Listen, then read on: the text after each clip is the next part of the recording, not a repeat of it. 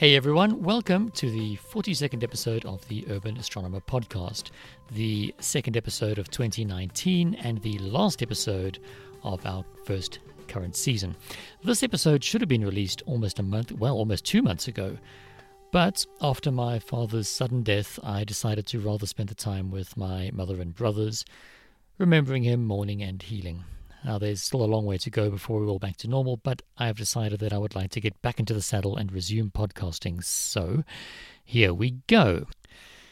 Okay, first up, before anything else, I would like to thank you all for your patience.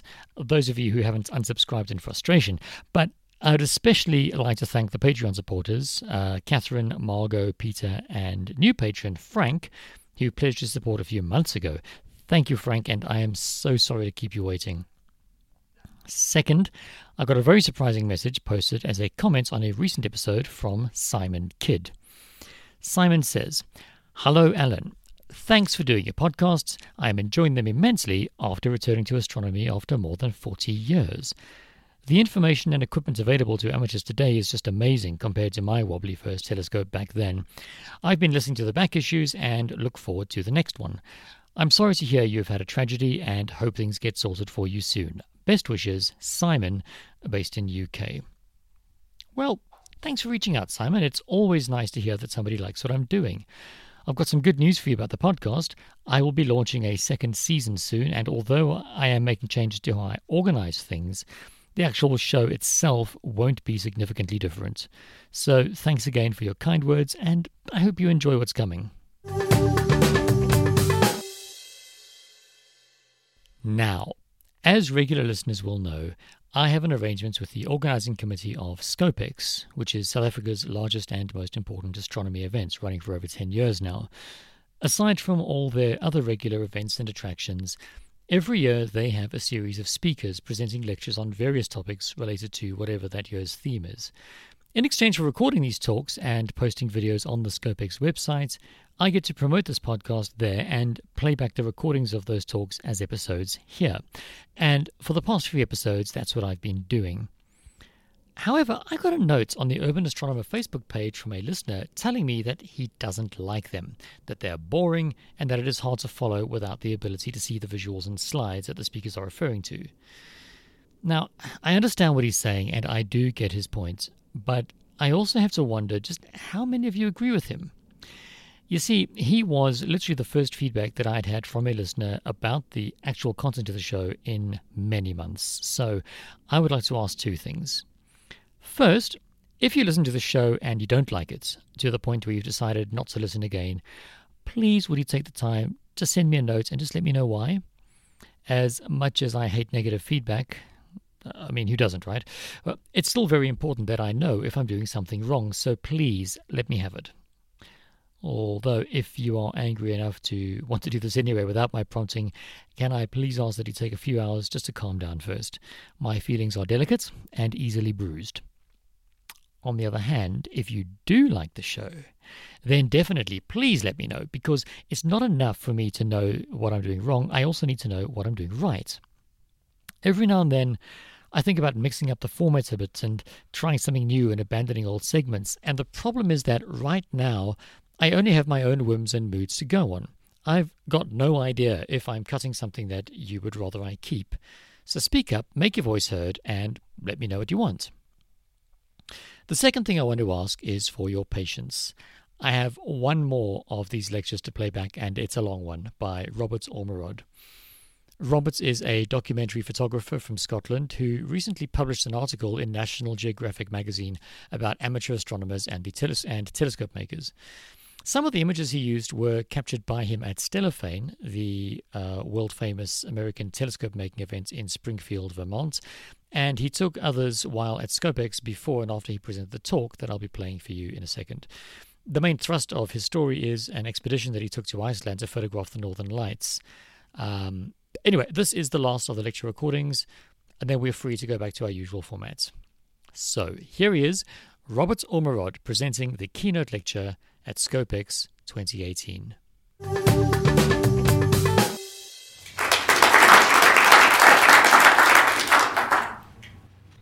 I'm an editorial and documentary photographer based in Scotland. So what this means is I shoot commissions for magazines and newspapers, but I also work on my own projects, long-term projects, usually 1 to 2 years kind of thing, maybe a few smaller ones as well. And I also pitch these to magazines, pitch little parts of them to get commissioned to go places like South Africa or wherever, like Stellafane. That was I pitched that story to Time, and then they commissioned it. So that's the kind of thing that I've been doing. So I was invited here today to tell you about a project I've been working on about outer space. So this kind of project came out of the idea that almost every child has this dream of becoming an astronaut or going to space at some point, flying a spaceship or visiting other worlds. But this kind of idea of space travel, actually doing it is only accessible to a tiny percentage of people, really small. I need to look up the percentage because I keep on saying that tagline, but it's 0.2%, something like ridiculous like that. So this project looks at the people who can't get to space, but they still have this dream. So how are they enacting this dream? What are they doing? A bit like the folks here, coming to this festival. Amateur astronomy is one thing. Amateur rocketry is another. All these people interested in space in some way, and they're kind of living their dream by doing something they love, which is really what the project has become about. The kind of how do we relate to space. So I've photographed amateur rocketry festivals, space camp for the blind, believe it or not, kind of exists. UFO hunters, aurora hunters, which I'm going to show you some of that today. SETI enthusiasts, meteor hunters, Mars simulations. I've been doing lots of kind of crazy stuff, and I'm going to show you a little kind of slice of it today.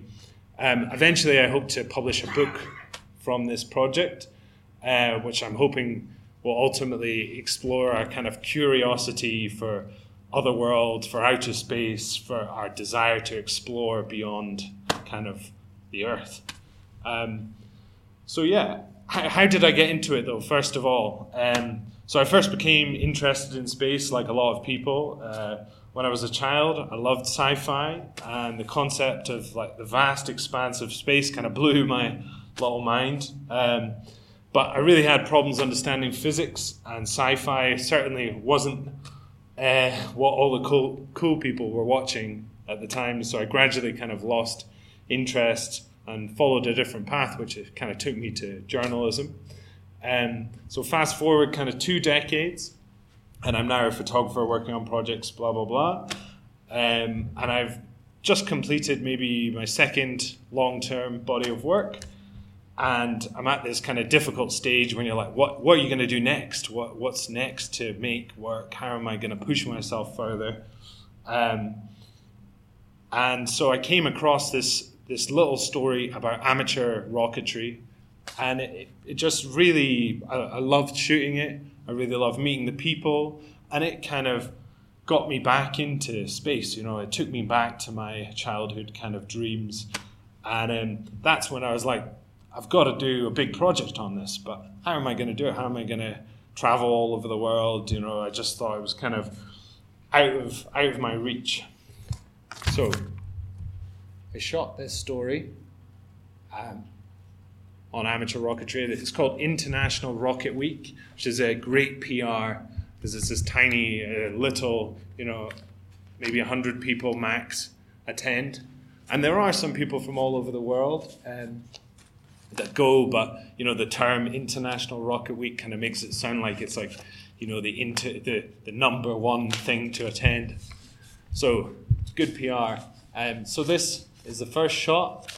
It's a launch to tell you about. I don't know. Does anyone here know much about amateur rocketry? I know there was a stall earlier today, but the idea is that you obviously spend months, years building a rocket, and then you take it somewhere, and then you successfully launch it. So this is a successful launch. Straight up, a parachute opens, and the rocket returns to Earth.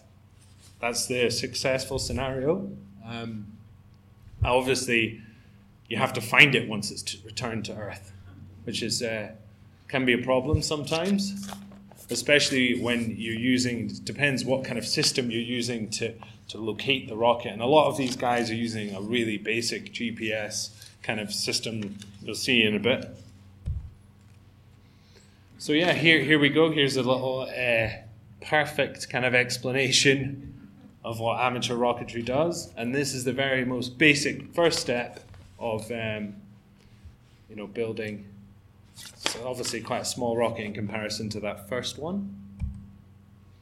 And this guy is the organizer of the whole festival. He's such a, he's really one of the most inspirational factors about the whole thing that kind of made me love the story so much. He's been doing this for decades, and it's his love, his focus, probably the highlight of his year. And it just a, great guy, big space enthusiast, as you can see from the Apollo 11, great jumper, and he kind of has this look, like aviation goatee kind of thing. So, and on the other side is a little detail of these kind of little rockets. And then here you get some little details as well. So this is a big part of the way I shoot is trying to get every little aspect of the story. So I'm thinking, what makes up, amateur rocketry? We've got, explosives of some form. I mean, that's a general term, but it's kind of basically gunpowder that they're using inside motors. And then the parachute, which is being tested here, which obviously has to deploy to return the rocket to Earth. And here we go. Here's another couple of characters. This guy, I had to photograph him as soon as I saw him. He reminded me of kind of a villain from James Bond or something. And he was very, very obsessed with, the way things were. Every single one of his little rockets had to be in the perfect. I could have probably shot this in, 30 to 40 minutes, but I spent like 2 or 3 hours with him, moving his rockets around, blah, blah, blah. And you can see there's a whiskey bottle, a Star Wars craft, blah, blah, blah, a couple of different small rockets. And here's a launch. So it's kind of successful, a bit of you can always tell when they're successful or not by how straight the contrail is. That's the idea, straight up and down. And then everyone looking up and the kind of on-off switch, the launch button down here. So and some of them would have little mascots that they would send up like this. And jumped ahead here. So this was the first story, and as I said, it kind of, really got me into the whole space thing. So I wanted to kind of give you a bit of background on that. So yeah, what's next after this little story? Where to go from here? So I wondered about, and this is where kind of the Northern Lights came in. How do other people kind of relate to space? And there's the also with this new obsession that kind of got, how would you say, ignited with this festival, but came a kind of great desire to see the Northern Lights myself as well. It seems like a once in a lifetime thing to do, and so I had a free few weeks, and I thought, right, this is it. I'm going to try and go to Iceland. It was March, which is the perfect time to go and see the Northern Lights. March, September, when it's getting dark. It's confusing me now. South Africa is the opposite way around, but yeah, it's getting darker in March, or it's been dark. No, it's coming out of full darkness in March in Iceland. That's correct. There's too many confusing parts of the world. So anyway, so what are the Northern Lights? So I had a great chat with Peter, who did a talk earlier. I'm just trying to see if he's here. He's probably gone back because he's fed up. So here's a nice diagram which I nicked off the internet that shows how the northern lights come about. So here we have the solar wind, which is basically radiation, charged particles. It hits the atoms in our atmosphere. Stop me if I'm getting this wrong. I'm a bit of a layman. So I don't know why I'm explaining it to you, but I thought it would be good to go into a bit of background. And it excites the elements within the atoms, the molecules, and as they decay, after they've been excited by this radiation, so they're moving like this, as they decay, that's what produces the photons, the light that is the aurora, basically. So it comes around like this because of our the electromagnetic field, which protects the planet. So basically, the aurora is an after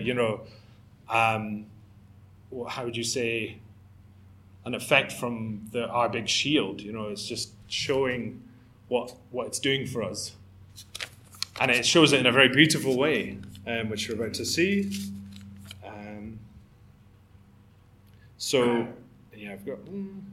basically, in recent years, Iceland has become one of the biggest meccas to see the northern lights. It's just everyone, in Europe seems to want to go there to see the northern lights, and it's one of the places to see it. And so I wanted to photograph that as part of my project as well.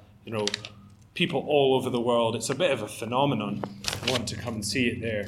And so I wanted to go meet some of these people and also meet some of the aurora hunters, that are looking for the aurora every night.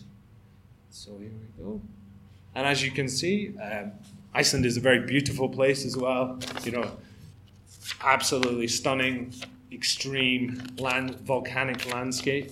So I went for 7 days, and I road tripped around. There's a ring road all the way around the island, and about 7 days is maybe a bit short to do it, but I did it pretty fast, not stopping off too much. Didn't see that much touristy stuff, but I would absolutely recommend it. So I did this in a camper van, so sleeping in the back. It's the cheapest way. It's a very expensive country, as you'll find out if you go. Hotels, food, everything. So here's some landscapes to give you a kind of feel of what Iceland really is like. The mountains are incredible. And there's a lot of these crazy waterfalls kicking about as well. Another reason I wanted to go is the kind of similarity between Iceland and what we would perceive, another planet to be. It's very otherworldly, and many films have been shot there. Talking like Interstellar, it doubles as another planet in a lot of films. So I wanted to kind of photograph this phenomenon as well. And a little unknown fact is that during the Apollo missions, they went to Iceland to train, to pretend they were on the moon. I was going to say Mars. That's not correct at all. And also do a bit of geology and things, kind of just doing the stuff that they were going to do on the moon, but in Iceland. So very interesting. And they also have these amazing kind of, they basically are totally renewable society. So they work with the energy from, geothermic energy, steam, etc., blah, blah, blah. So here you see, it's very otherworldly. And so eventually after the 7 days, I met, long story short, I met a guy who was running a museum about the Apollo missions, and he was inviting astronauts to come over and see the place where they actually trained. And he's had 6 of the original Apollo astronauts over visiting him. And so he was a great person to introduce, contacts, and he knew these two brothers who were obsessed by the aurora. They lived there. So one's an engineer, one's a project manager at a geothermic plant. So they do this during their day job. But at night time, they head out every time they see the aurora. So in Iceland, it's different in the UK. Sometimes we see it in Scotland. I've never seen it. But, you'd have to go out and actively find a dark place. But in Iceland, these guys sit in their living room, look out the window, and see the northern lights on the horizon, So they head out. They're like, oh, great, head out. One of them is obsessed with photography, and the other likes to do time-lapse. It's another kind of photography. So they both go out, and I've seen them since I visited. They're still doing it every night. I don't know how they have the energy, to work these jobs, and then they're out really late at night seeing the lights. But they were also kind of a typical, Scandinavians, very deadpan, very, would you say friendly? I wouldn't say warm, but, they are friendly inside. Once you get past this kind of, you feel like, they don't seem to have much sense of humor. They, expressions in this photograph kind of show the...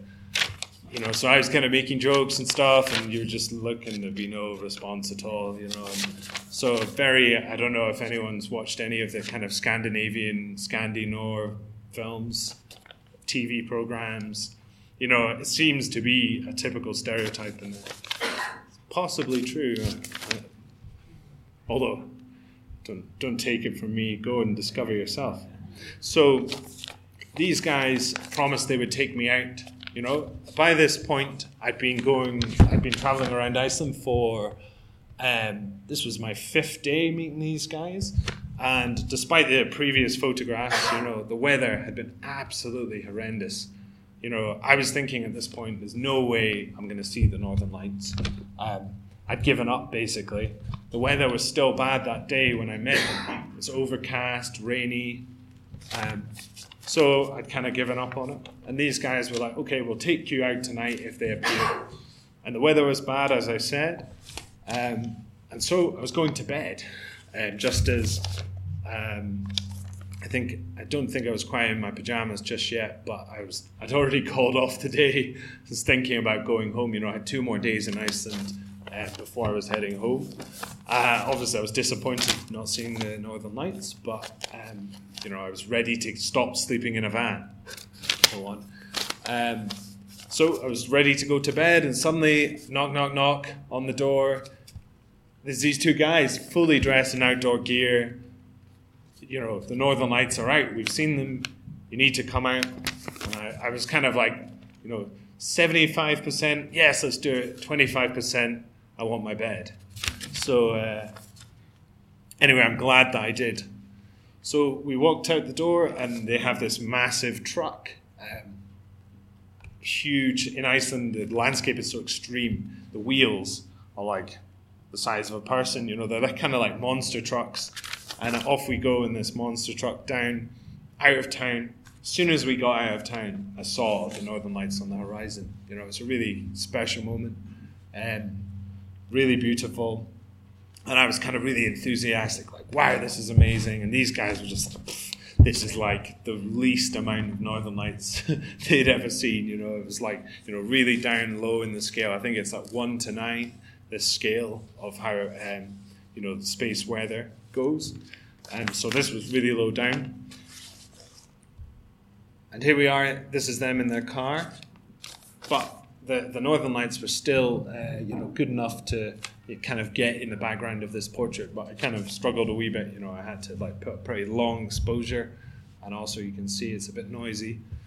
So the ISO was quite high. So this is us kind of. I think it might be, just when we're arriving.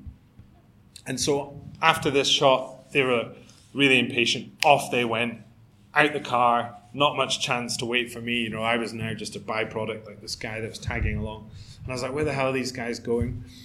Down this kind of cliff, pretty steep cliff down towards the water. Big boulders. They were like running all over it. I was like, tripod, camera, thinking, am I going to survive tonight? And so down we went down, and they took me to this place, amazing formation, big archway coming out of the sea. And the Northern Lights were just playing just behind this archway. So this is the truck again. I remember it being a bit bigger than that. But here's this archway, as I said, I described. And you can kind of see, I mean, I think it might have increased by this point, so it was maybe, but still not that strong. So I was obviously struggling a bit more as well I had to light the beach a bit with my head torch. So I kind of sprayed it around the bottom here to create this, and I was getting a little bit of light from them as well. They were lighting, I think he had a head torch on and lighting the archway. So yeah, you can see here the various colors that involve. So we've got green, red, and a little bit of purple, and some nice stars behind. And then I was also kind of shooting, I wouldn't call it astrophotography. I'm not an astrophotographer, There's now a few times I've attached my camera to a telescope, and it's always been with a supervision of an actual person who knows what they're doing. Chris being one of them, who kindly let me have access to his telescope last night to shoot the moon. So this was just on a tripod. I don't know what your term for that photography would be. Someone said something last night, just starscapes or yeah. So, but it was still working kind of well. I think this was shot on an 80, which is a nice. I don't know how many people are into photography here, but I'm going to go into some technical stuff. So maybe bore half of you, interest the other half. I'm not sure. So 80, I'm on an 85 lens, which is a lot. Actually, I've got one right here. Nice and small, lighter than a big long. This is my 70 to 200, which I'd like to try and shoot the sky with, but sorry, I can't really see it. But it's very heavy, quite heavy. So it always pulls the tripod down. There's a lot of vibration. The heavier the lens you use. So I was using this 80, which is a bit lighter, a lot lighter than that anyway. And this is the lens I used to shoot this camera on a tripod. So yeah, I think it's quite lucky. I mean, in comparison to the lights at home, you never see the stars really at the same time. You see one or two, but the night sky there is also extremely clear, amazing. So you can actually see a lot of stars through the Northern Lights. And so, anyway, so this is the first night. So, like I said, the guys were not very excited about this. But I was. But we went back, took me home, back to the hotel. I was staying in a hotel this time, I'd been 5 days in a van and got off at this hotel anyway. And so I was ready to go to bed. I had one more night in the town, and I was thinking again, the rain was terrible. I was like, there's no chance we're seeing them again tonight. So again, second night in a row, I'm heading to bed. And these guys, I don't think they really used phones that much. They would never text ahead or anything. So this time I was definitely in my pajamas and heading to bed. And then again, these two guys appear in full outdoor gear, boots, rain jackets, blah, blah, blah, the whole lot. And so this time I was definitely 85% I want to go to my bed.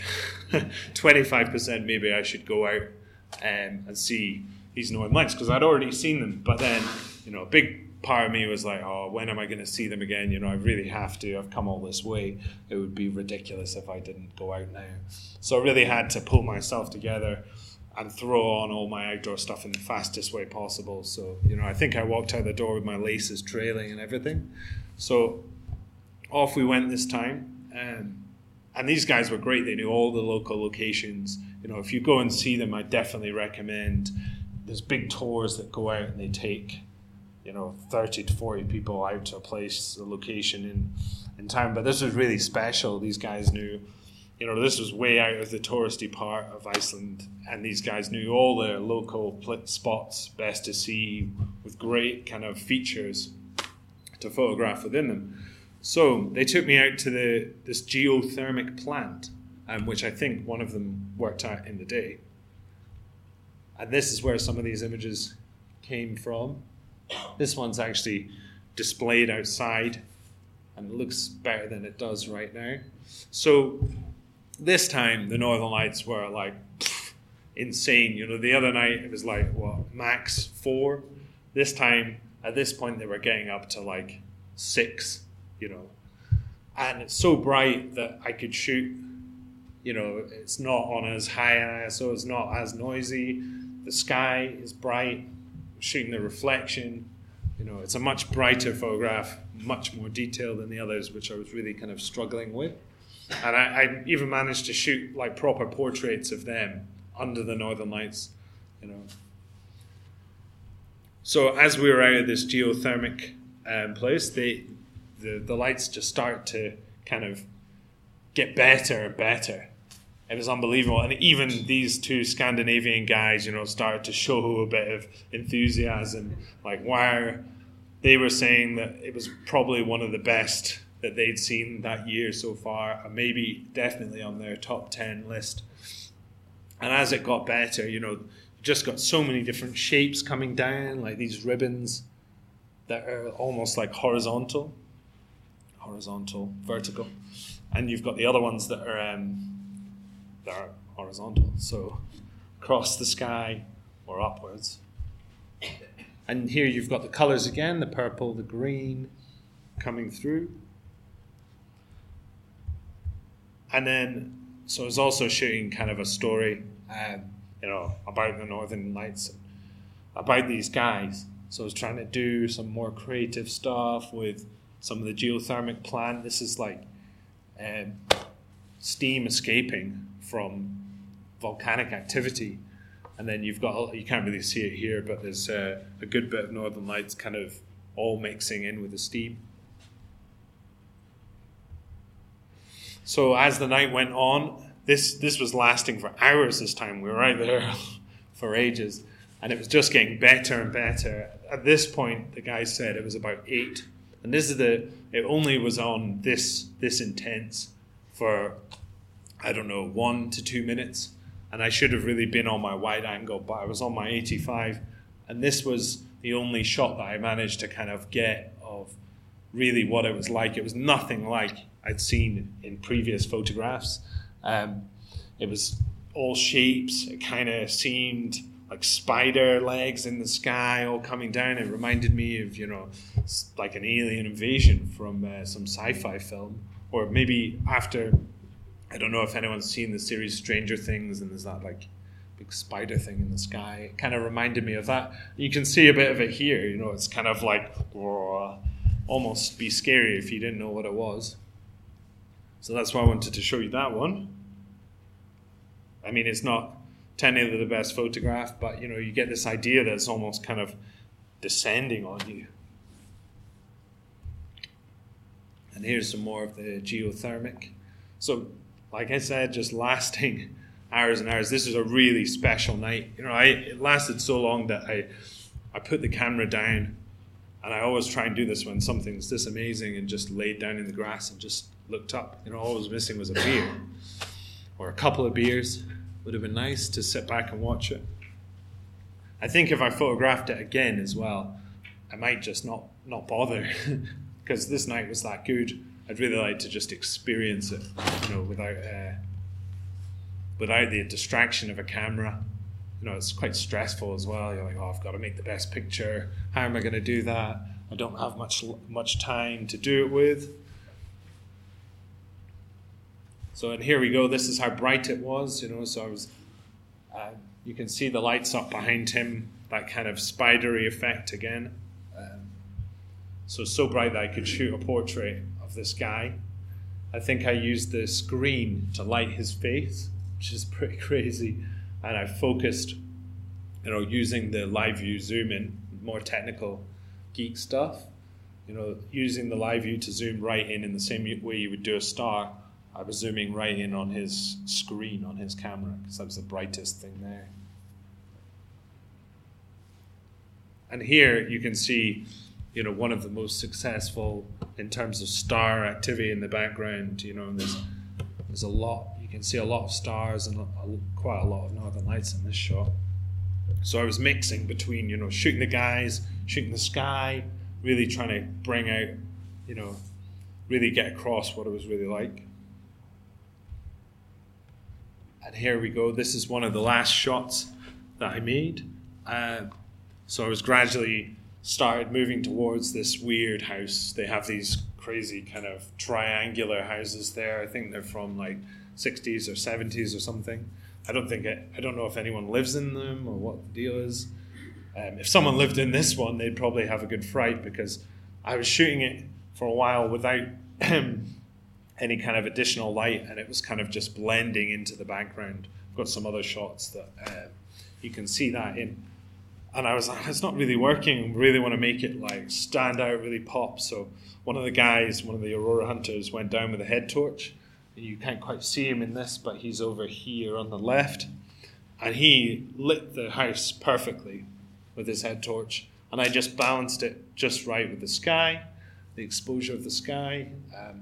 So I had to play around with how the distance the guy was standing at, away from the house. Otherwise it was too bright, not bright enough. So I tried a few variations and a few times it was out of focus, as I'm sure some of you are familiar with that feeling, pretty disappointing. And this one was just bang on, right towards the end. Great swirls of sky, perfect aurora coming up through. So this was the last, I think the last shot that I got to at this point. So, where do you go from here in the project again? So I've shot the Northern Lights. What's next? It was pretty amazing experience. What can live up to that? Well, maybe Mars. So I discovered these Mars simulations that go on, analog Mars simulations, basically practicing, doing experiments, pretending, they're on Mars in the most extreme, serious way possible. So this was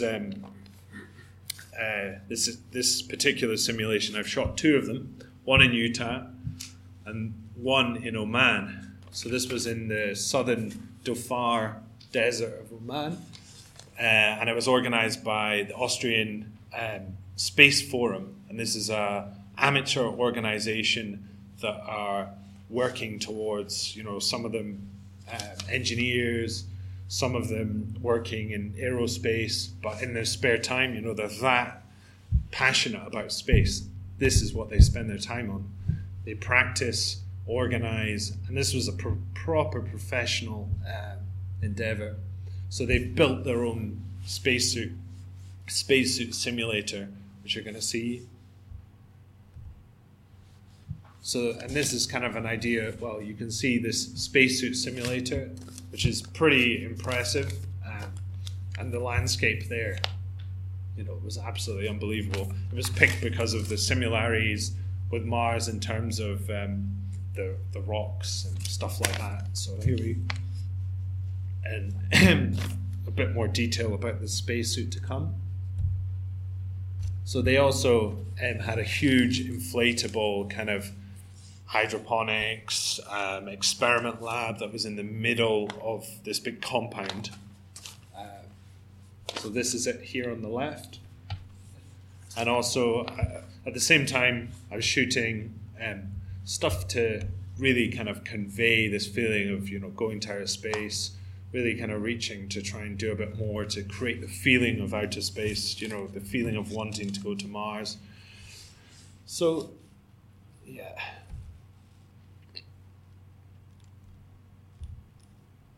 And so the spacesuits are quite advanced. These are probably proper engineers that have looked into this. How can we create the feeling of being in a spacesuit on another planet?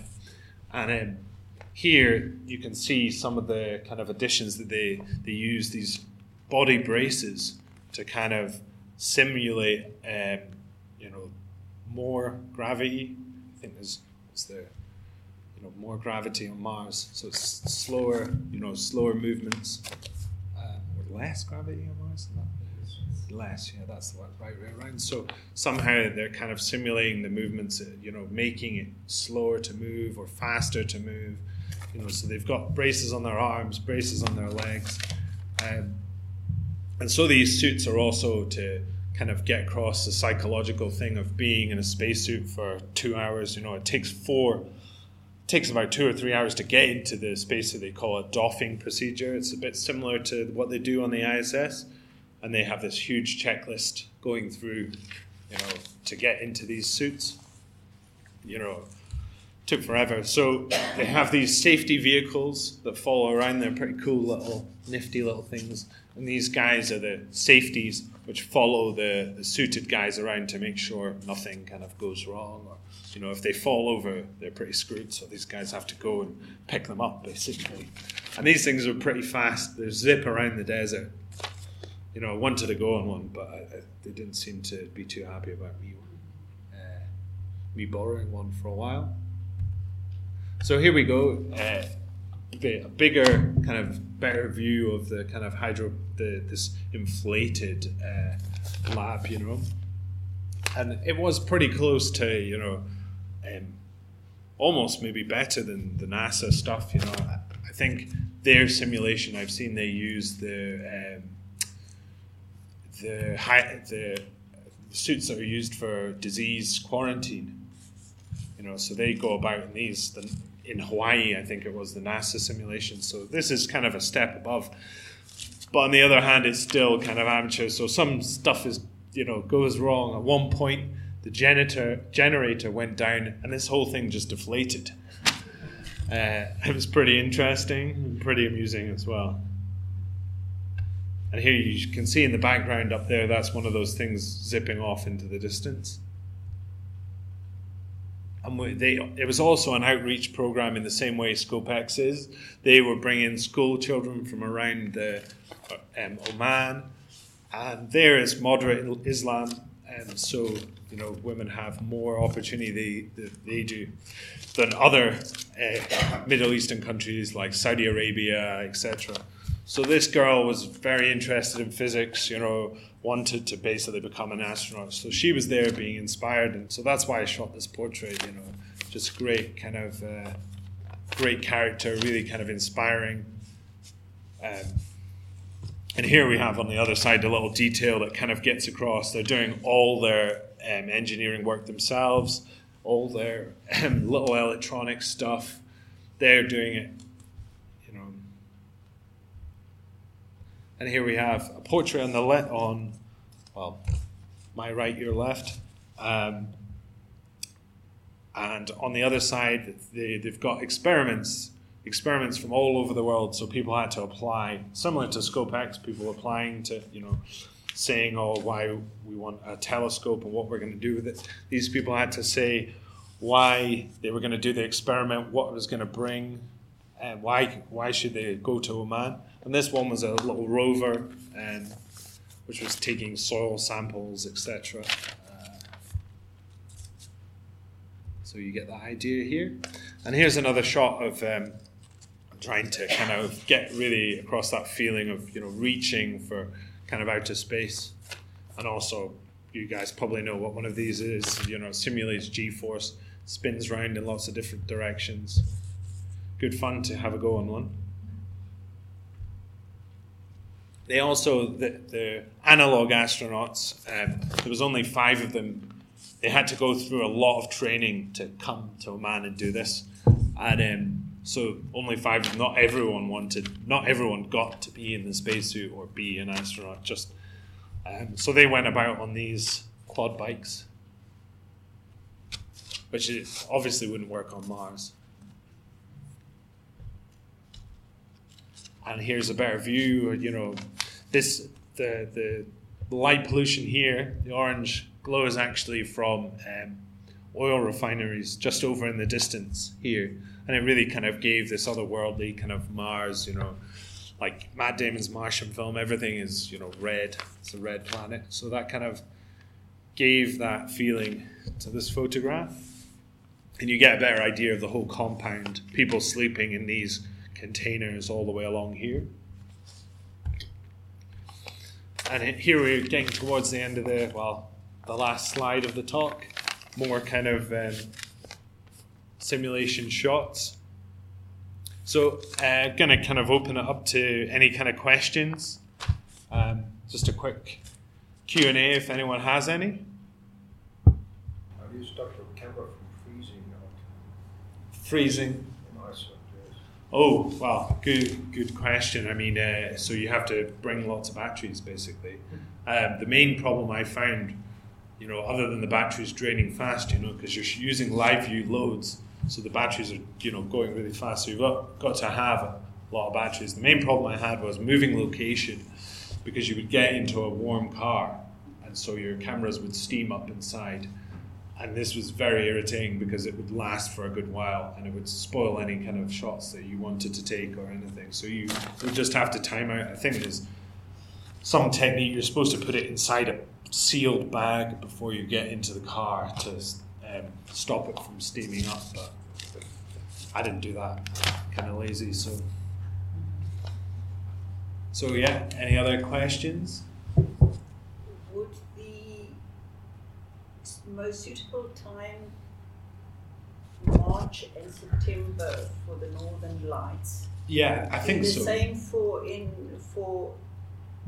Northern America, or would it be slightly different? No, I think it is the same time. It's to do with the space weather, which Peter would have. He's a serious expert on this. I don't know if anyone attended his talk earlier. He would be able to tell you about it, but that and why that is. I think is it to do with less sun? No, I don't know. He would know. Sorry. Yeah, so that is the best time to go and see. I'm not sure about the Australis or whatever it's called in the south. That would obviously be opposite in the same way South Africa is, opposite times from our spring and summertime, blah blah blah,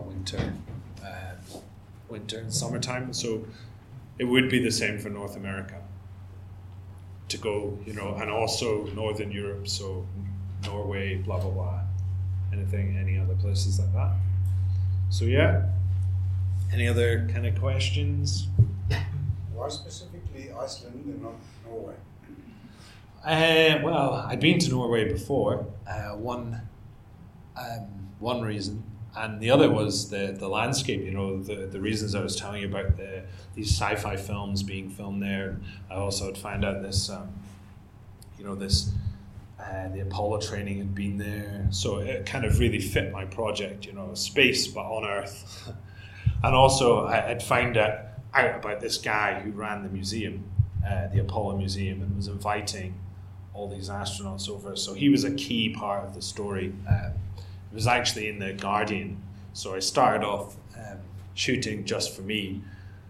That was the idea, but then I pitched it around because Iceland is an extremely expensive place.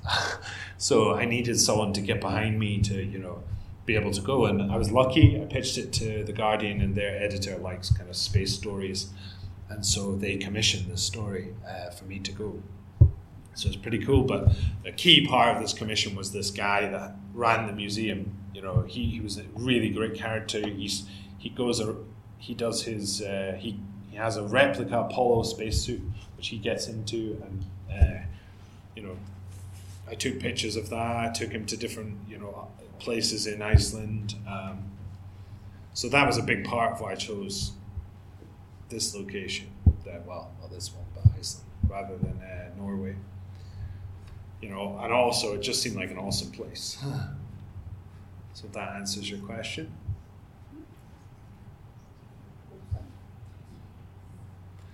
Yeah, so if there aren't any questions, I just want to thank ScopeX for having me here, for offering me to come. It was an amazing opportunity, and so hopefully this is all going to be part of a book. Eventually, I haven't got a publisher, but I'm hoping to get one kind of this year. And I was shooting more at ScopeX today, amateur astronomers, and I'm hoping to kind of pitch this to another magazine and get it published, so fingers crossed for that, which is part of the reason why I was late, shooting and talking on the same day. I don't recommend it. So thank you to Larica, Chris, everyone at ScopeX for having me here, and thank you for coming along, the interest in coming and listening to me kind of talk. Thank you very much.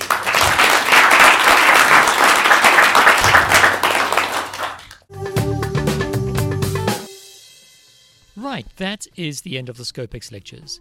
Some of you may be cheering, others sighing, but whatever your feelings on the matter may be, they're irrelevant because there are no more recordings from ScopeX to share.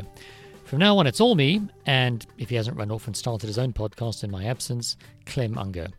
The next few episodes will feature interviews with a series of local astronomers involved with projects that you've almost definitely heard of, and I'm really looking forward to recording them for you.